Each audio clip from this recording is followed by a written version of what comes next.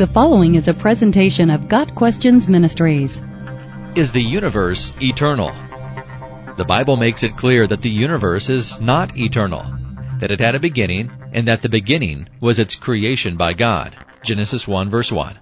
This truth has been denied by philosophers and pseudoscientists who have come up with a variety of different theories in an effort to prove the eternality of the universe.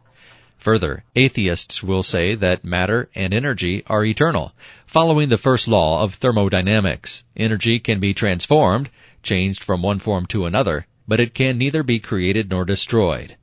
Philosophically, why do we have something rather than nothing at all? If the universe had a beginning, then it must have a cause, and therefore cannot be eternal. And every drop of evidence we have points to the universe having a beginning. But this truth is not something welcomed by naturalists and atheists. Numerous scientifically minded atheists have expressed a desire to find a loophole to the scientific fact that the present order of nature had a beginning. Unfortunately for them, such a loophole does not exist. Here are 5 proofs that the universe is not eternal. 1. The universe is running down, and something that is running down must have started at some point. The second law of thermodynamics states that the universe is running out of usable energy, and if you doubt this, look in the mirror. You're aging and running down just like everything else. 2. The universe is expanding. This was confirmed through the Hubble telescope many years ago, and it is interesting to note that the universe is expanding from a single point, meaning the entire universe could be contracted back into a single point. Also, note that the universe is not expanding into space, but space itself is expanding. 3. The radiation echo was discovered by Bell Lab scientists in 1965. What is it? It is the heat afterglow from the Big Bang. Its discovery dealt a death blow to any theory of the universe being in a steady state, because it shows instead that the universe exploded. 4. Galaxy seeds. Scientists believe that if the Big Bang is true, first there was nothing, then bang, something came into being, then temperature ripples should exist in space, and it would be these ripples that enabled matter to collect into galaxies. To discover whether these ripples exist, the Cosmic Background Explorer, or COBE, was launched in 1989 to find them, with the findings being released in 1992. What COBE found was perfect or precise ripples that, sure enough, enable galaxies to form.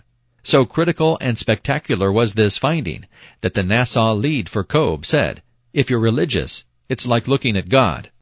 5. Albert Einstein's theory of relativity means that the universe had a beginning and was not eternal, as he had previously believed. Einstein was originally a pantheist.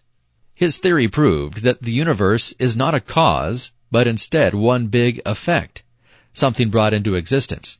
Einstein disliked his end result so much that he introduced a fudge factor into his theory that allowed for an eternal universe. But there was only one problem. His fudge factor required a division by 0 in his calculations, a mathematical error any good math student knows not to make. When discovered by other mathematicians, Einstein admitted his error, calling it the greatest blunder of my life. After his acknowledgement and confirming further research that showed the universe expanding, just as his theory of relativity predicted, Einstein bowed to the fact that the universe is not eternal, and said that he wanted to know how God created the world. Further, it should be understood that every effect must resemble its cause. This is because, simply put, you cannot give what you do not have. So it is impossible for an effect to possess something its originating cause did not have. That being the case, how can one believe that an impersonal, amoral, purposeless, and meaningless universe accidentally created beings that are full of personality, morals, meaning, and purpose? Only mind can create mind. In the end, it is either matter before mind or mind before matter, and all scientific, philosophical, and reasonable evidence points to the latter. In conclusion, we find that all scientific evidence points to the fact that the universe had a beginning, just as the Bible states, and that a cause must exist that resembles all we know today. As Lord Kelvin, a British scientist, once said, "If you study science deep enough and long enough, it will force you to believe in God." Got Questions Ministry seeks to glorify the Lord Jesus Christ by providing biblical answers to today's questions. Online at GotQuestions.org.